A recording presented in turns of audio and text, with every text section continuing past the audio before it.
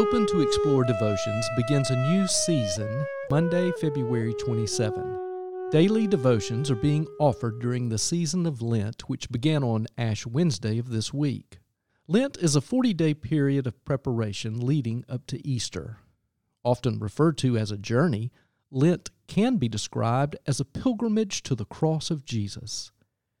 First Baptist Church of Athens offers daily devotions for you as you make this journey. For the 6 weeks of Lent, daily devotions will appear on this podcast, Open to Explore Devotions. Each episode, Monday through Friday, includes instrumental music to settle your mind and your heart, a reading of the Scripture, and a personal reflection from one of our members.